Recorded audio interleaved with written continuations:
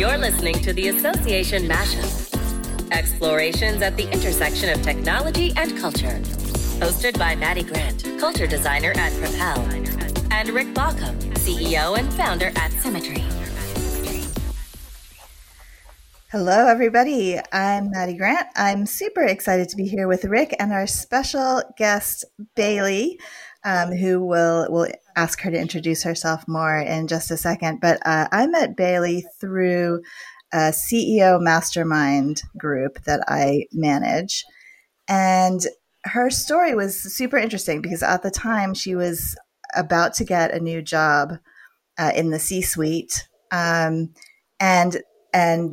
as a CEO group, that's kind of a topic that we talk about a lot in terms of women specifically kind of moving up the corporate ladder. And it turns out that her new job is really, really interesting and has a very strong connection between technology and culture, which of course is the overall theme of the association mashup. So I'm excited to introduce Bailey and, get to talk to her, but I'll kick it over to Rick just to kick us off also.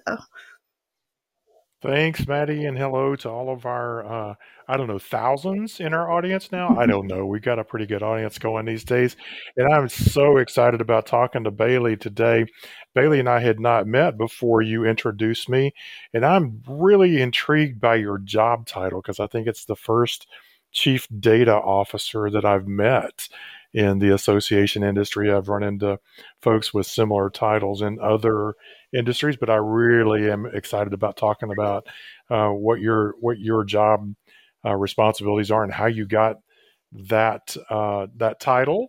But as Maddie said, our purpose in this podcast is the kind of the intersection of technology and culture, and so we'll probably drift around a bit in terms of our questions. But I'm really excited about talking about this Chief Data Officer title and what I see on your resume. So Bailey describes herself as a thought partner to the Chief Executive or to the Executive Director, CEO. Helping to unlock value. I love that because I certainly in my consulting world hear a lot of people asking about how do we unlock value. And I especially like the way you describe it, hidden in the organization's membership, customers, and prospects. And, I know that people would describe me as kind of a data wonk, Bailey. And so I'm always excited to talk about data stuff. So I guess I'll kick it off with, how did the Chief Data Officer title, how did you get there?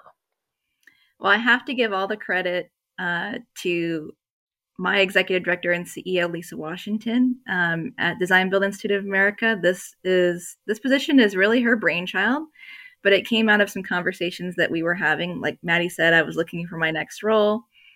I had been in the C-suite doing the Chief Operating Officer role, right? So your typical number two. And I spent a year as an interim CEO. So I knew that I liked this executive strategy, but what I also had in my background is 5 long years doing AMS implementations on the vendor side. And, anybody who has done consulting or has gone through an AMS implementation will probably either shrink in terror, from the word data conversion, or who will know the difficulty of understanding just what you have. And so some of the ideas that Lisa had really focused on, like the job description, my LinkedIn says, unlocking the value for our members. I do find it really tied to membership, aligned well with the experiences I have working with data for many associations, seeing the struggles, and already having some of that executive perspective. I really see that the role is that marrying of the association executive position and understanding the strategic goals, seeking alignment amongst staff, departments, and components, and combining that with the ability to actually get it all done in the tools that you have. Because there is that, just like your podcast, that important marriage between knowing what you want to do and understanding how your tools and data really work and operate so that you can make it happen. You don't always need a third party to explain it to you. And I think that's what this role is bringing that all together. And when, as we were talking and developing it, all I could say was yes. It sounds really intriguing, and I get a very similar response from association, execs and people in my circle. They're like, "Oh, a chief data officer! It is really intriguing." And I've been looking to see if there are any other chief data officers. So by all means, if you're out there, please send me an email. But I think it's possible that I could be the first chief data officer in associations, or one of the few at least, probably. I think you probably are in a rare group, and I would extend that invitation out there. We should find a way to connect other chief data officers, whether they have that title or not, because I know there are a lot of people out there struggling with those kinds of issues. And I know that, for me, what was interesting to see was not only your title as chief data officer, but the organization you work for. I tend to think of the construction, design, build, that whole industry as maybe a bit male centric. There's a lot of men running around in that space, and I'm always happy to see the folks coming into that who aren't the necessarily that demographic. So I know that on the association side, we tend to have a good bit of that, but I do assume that you're in that role, that you're able to influence kind of those factors as well, some of the culture factors around how the organization operates and how you meet your members. Yeah, well, and one of the fun parts for me of my portfolio of projects and work at DBIA is our DEI committee. And so, I do get to help work on that. And, it's such a big issue for everyone in the built environment to work on the next generation of people going into the building and design trades. It's something that needs work, time, dedication, effort. It won't just happen on its own, honestly. So it needs all of us to come together and really help strengthen and build that next generation of design and construction leaders. And what's really cool and I love about DBIA in particular is that we have everybody. That's actually why data is particularly so important for us. But design build, and if you're not familiar with it, it's a construction delivery method that is all about building a team.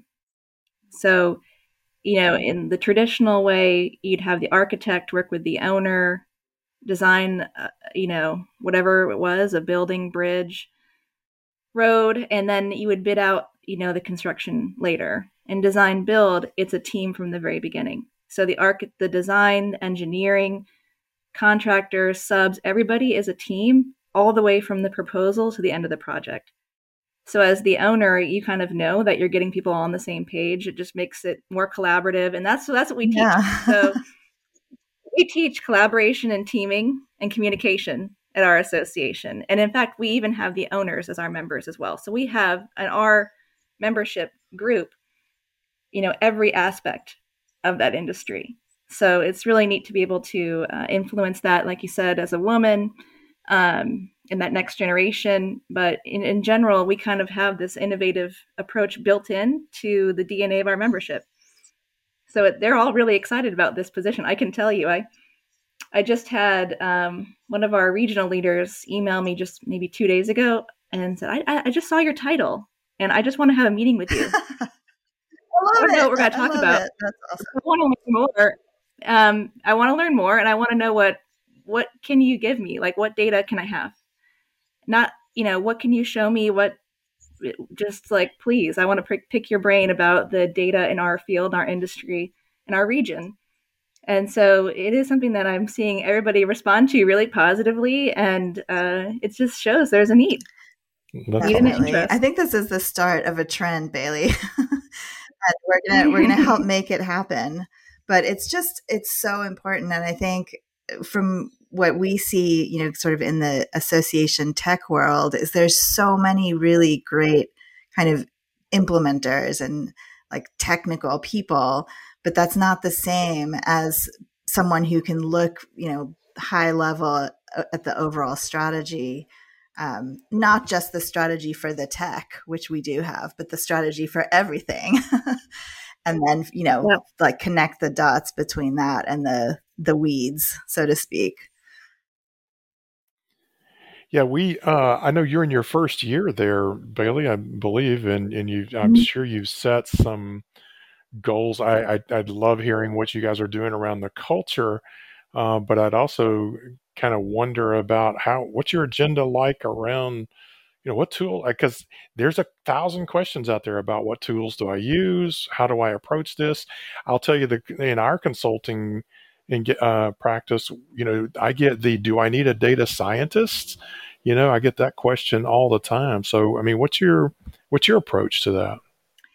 So, I think one of the first steps is something that I've seen in every association job I've had, actually executive or not, which is sort of to get your house in order with the existing vendors that you have. I think that is step one, because you already have a lot of powerful tools, probably every association does, that you're either underusing or using crazy workarounds and therefore messing up your data, and or making your possibly even making your members enter things more than once, or having them enter them into systems that go nowhere.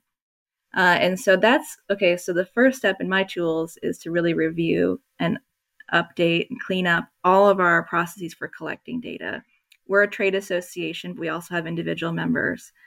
We offer education, certification, we have publication, everything, just like every other association. And so where is all that data coming in? Is it coming in uniformly? Does it have integrity? Is it clean? This is what I'm focusing on first. And then, of course, we have some other projects. So our certification is not fully online. And that's actually a big project in itself. Yeah, I bet. Anybody who's done that. So really getting our certification, recertification fully online, smart as well. A smart certification. So it knows what we already know about you. You don't have to tell us. That's, so not just having the application, but we already know, which conferences you've been to. We know if you've taken the course and all of that. So a lot of it, like I said, is kind of getting our existing vendors to talk to each other, to make sure that we're using our AMS properly as a repository of data. And then, playing with the data lake possibility. A lot of people are doing that. And I think that's something they'll probably do as well, just so that we have the ability to create even better dashboards. Right now, I will say our dashboards are very manual. That's me creating them. And a lot of times it's me running many, many reports and putting it together. Actually, I'm doing a session at ASAE Annual to teach my methods of, no analyst, no problem. So I'll pitch my session. Because sometimes you don't have an analyst. And I didn't have an analyst at my last association, and currently at this one, I don't either, even though I have this data title. You can do a lot on a shoestring budget if you know what you're doing, know what you're looking for, and you have some great tools. I use simple ones, even like Infogram, to make things look beautiful when I want slides for my board. But that is very much relying on me, right?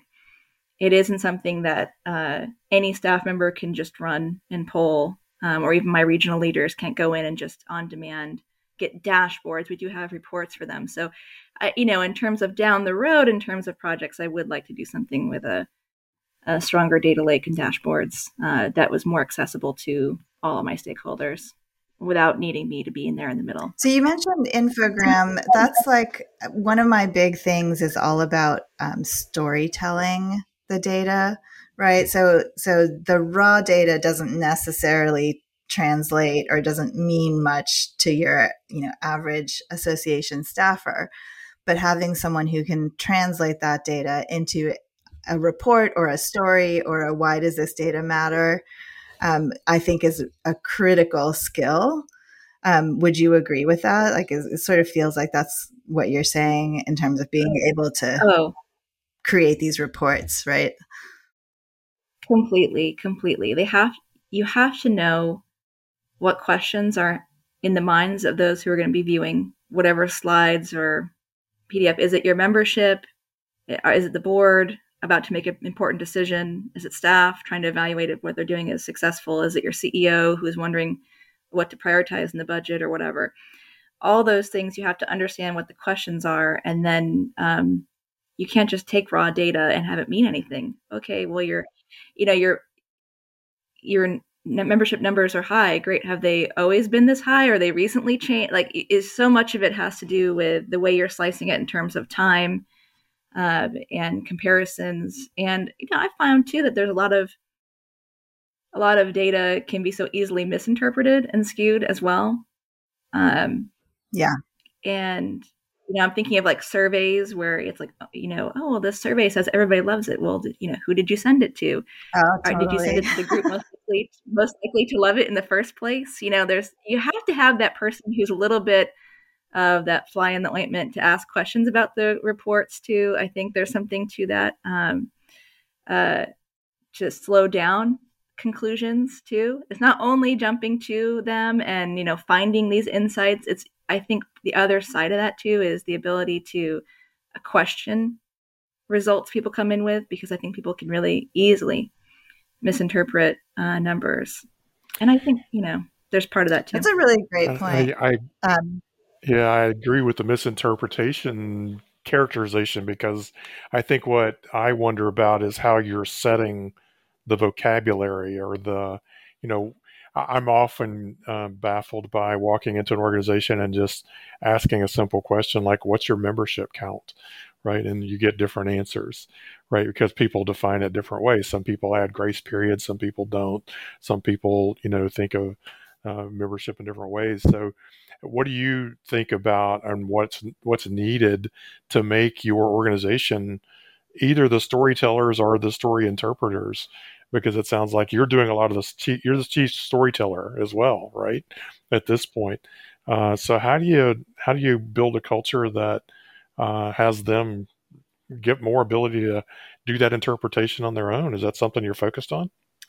Yeah, because that is part of the investment that we're making in having, a chief data officer role. I think everybody wants to do this, and I've wanted to in many other roles I've had, but we just haven't had the dedication of the staff, the time, the board time to do it. And so, yes, that is absolutely what we want to do. And I think that's why some of the tools I'm developing are meant to be consumed by others. Like I said, I do feel like right now I'm a necessary, you have to go through me, but that's not where we want to go. I think that's part of what I'm working to develop with these more dynamic dashboards. And then the culture, though, of having data in our evaluation of our programs and products as a standard when we're making the case for something. When you have a great idea, that we're actually looking in the data on our hunches, because data is not just to show you not just to discover something new, but it's also to back up your hunch. I think that's part of what we miss sometimes. We think about like data, wow, it's going to show me something I never knew. It's like, no, sometimes sometimes your gut does start you, but you can clinch the deal, with the data behind it. So it might start with you, your instinct, your members, you hear them talking, you feel like what the next step is, but you may have it that internally, when you're making that case, you need to show data to back it up. And so I think if we can build that culture of either seeing insights or starting with our gut, but in any case, making it data driven by including it in the way that we talk to each other. This is what I'm seeing. Or, wow, I was running this report. If we could just all, as in any association, but ours is my focus, and when we're talking about our department heads, just say, wow, I ran this report and I couldn't believe I saw this. I think it should really reframe the way we look at our conference.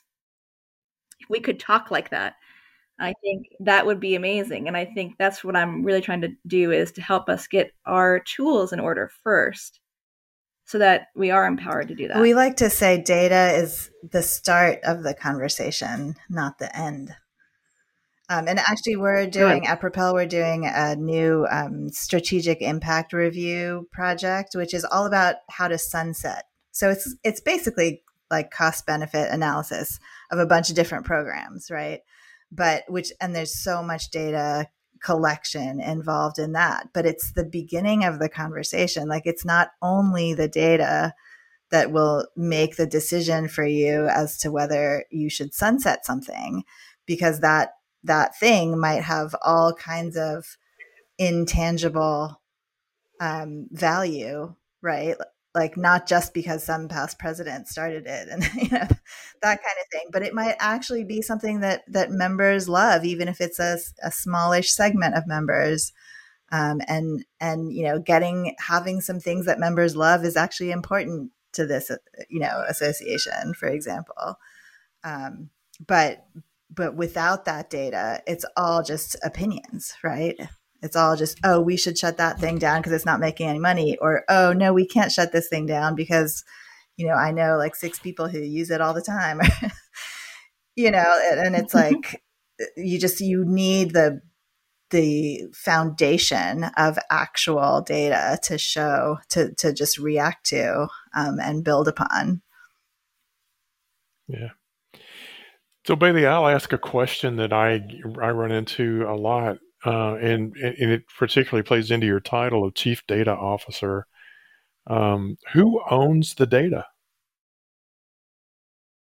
Wow, who owns the data? And I think, me now, but I think, but no, really, I think who owns the data? I actually think it has to be that everybody is feeling responsible for the data on some level, right? Because as you know, it can get messy if it's only that team over there.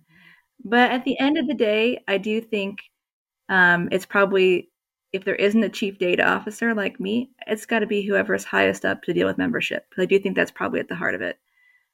Because I do think that understanding your members is what I've always seen to be the key to success with keeping them, getting new ones. It's really how well you understand them. And so I think at the heart of it, if I had to put an owner, didn't have this role, and actually membership is in my set of teams as well, so I do oversee the membership team. I do think that membership really does need to be at the heart of it, although you'll have alignment with your conferences and meetings. But if I had to pick one owner, CEO is too busy. If you don't have a COO who has the time, then I would say it'd be the membership. That'd be my opinion, just because of that such an important connection between knowing and understanding members, and then being able to serve them with benefits. Yeah, it totally makes sense. And I think it's a cultural issue, right, Maddie? We run into this all the time about IT owns the data, right? Or in your case, Bailey, maybe the chief data officer owns the data. And maybe to some degree, that's a bit of a challenge, in terms of how you operate and tell your stories, because I think everybody needs to be able to tell the story. But if somebody else owns the data, then there's almost a natural disconnect there. But I know a lot of times when I'm working with Maddie, her first question may be, "What's your data?" Everybody has to understand it. Yeah. I think that's, there's who owns it in terms of making the decisions about the fidelity of the data and where things are going to go. I don't think it can be only the IT person. I think it has to be a collaborative between, really, when any new system is being set up, or if we're doing something really large like an AMS, it obviously has to include everybody. And it has to include executive leadership too, I think. But like I said, it has to be someone who truly understands the members, in my opinion, has to be part of that discussion. Because, and like I said, I'm doing the consulting side of it for a while. I saw a lot of projects that just didn't talk to each other. And that's when there is no owner. So there's the risk of it being the Wild West. And then you really can't combine insights. Then you're always stuck looking at it from just the membership perspective or just our conferences. And you're always going a little bit more shallow, I think, on what you can combine, unless you have it all in a data lake. But a lot of associations don't have that. Yeah, I feel like it's a trust issue ultimately, which is very much a culture thing. But if you if you have departments that are hoarding their own data for fear that other people will mess with it, that's a lack of trust, right? So building that trust throughout the whole organization where you could get to a desire for a data lake, for example, I think would be really important.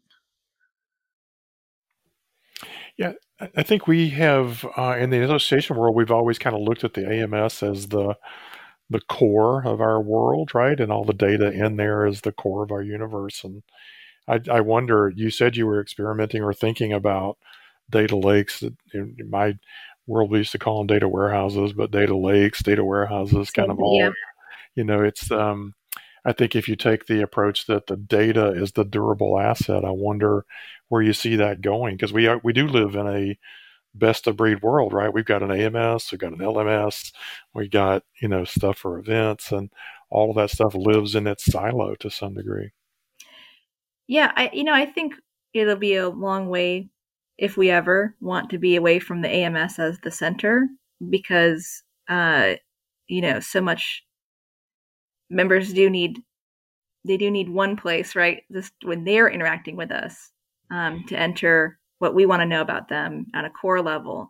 But yes, you're right. I mean, DBA alone, we have so many systems to get that best in breed. And, that's why I said that is why it is on my mind to create this data lake, data warehouse. It does allow you to keep a lot of dimension to your data rather than trying to simplify it to get it all back in the AMS, right? There's some level of that you can do. It is a powerful tool. It's an investment. Yeah. In terms of time and finances. But I think, if you are running a big operation with a lot of best in breed, I think it is one of the really important tools out there to help you take your reporting to the next level. I do think that it's out there, but I do think though that it can be done without all that as well. It just takes a little more manpower and more data savvy people on your staff. Yeah, and the data savvy part of it is the trick, right? Because you're looking at those things in the various silos, if you will, which is that is what's so interesting to me about your role as the chief data officer, because you're the first. I always think of things in the people, process, technology stacks, right?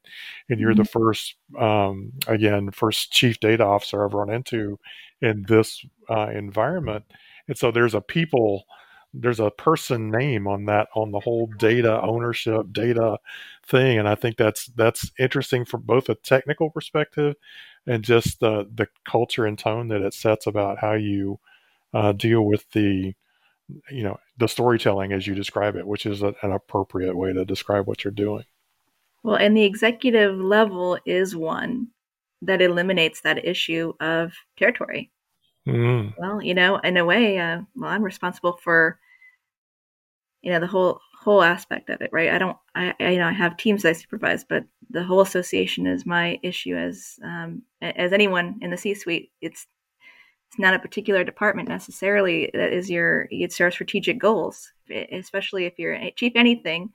Your strategic plan, strategic goals are primary. That's your function, is to be guarding the biggest chunks of strategy for the organization, no matter if you're a CFO or CIO or anything else.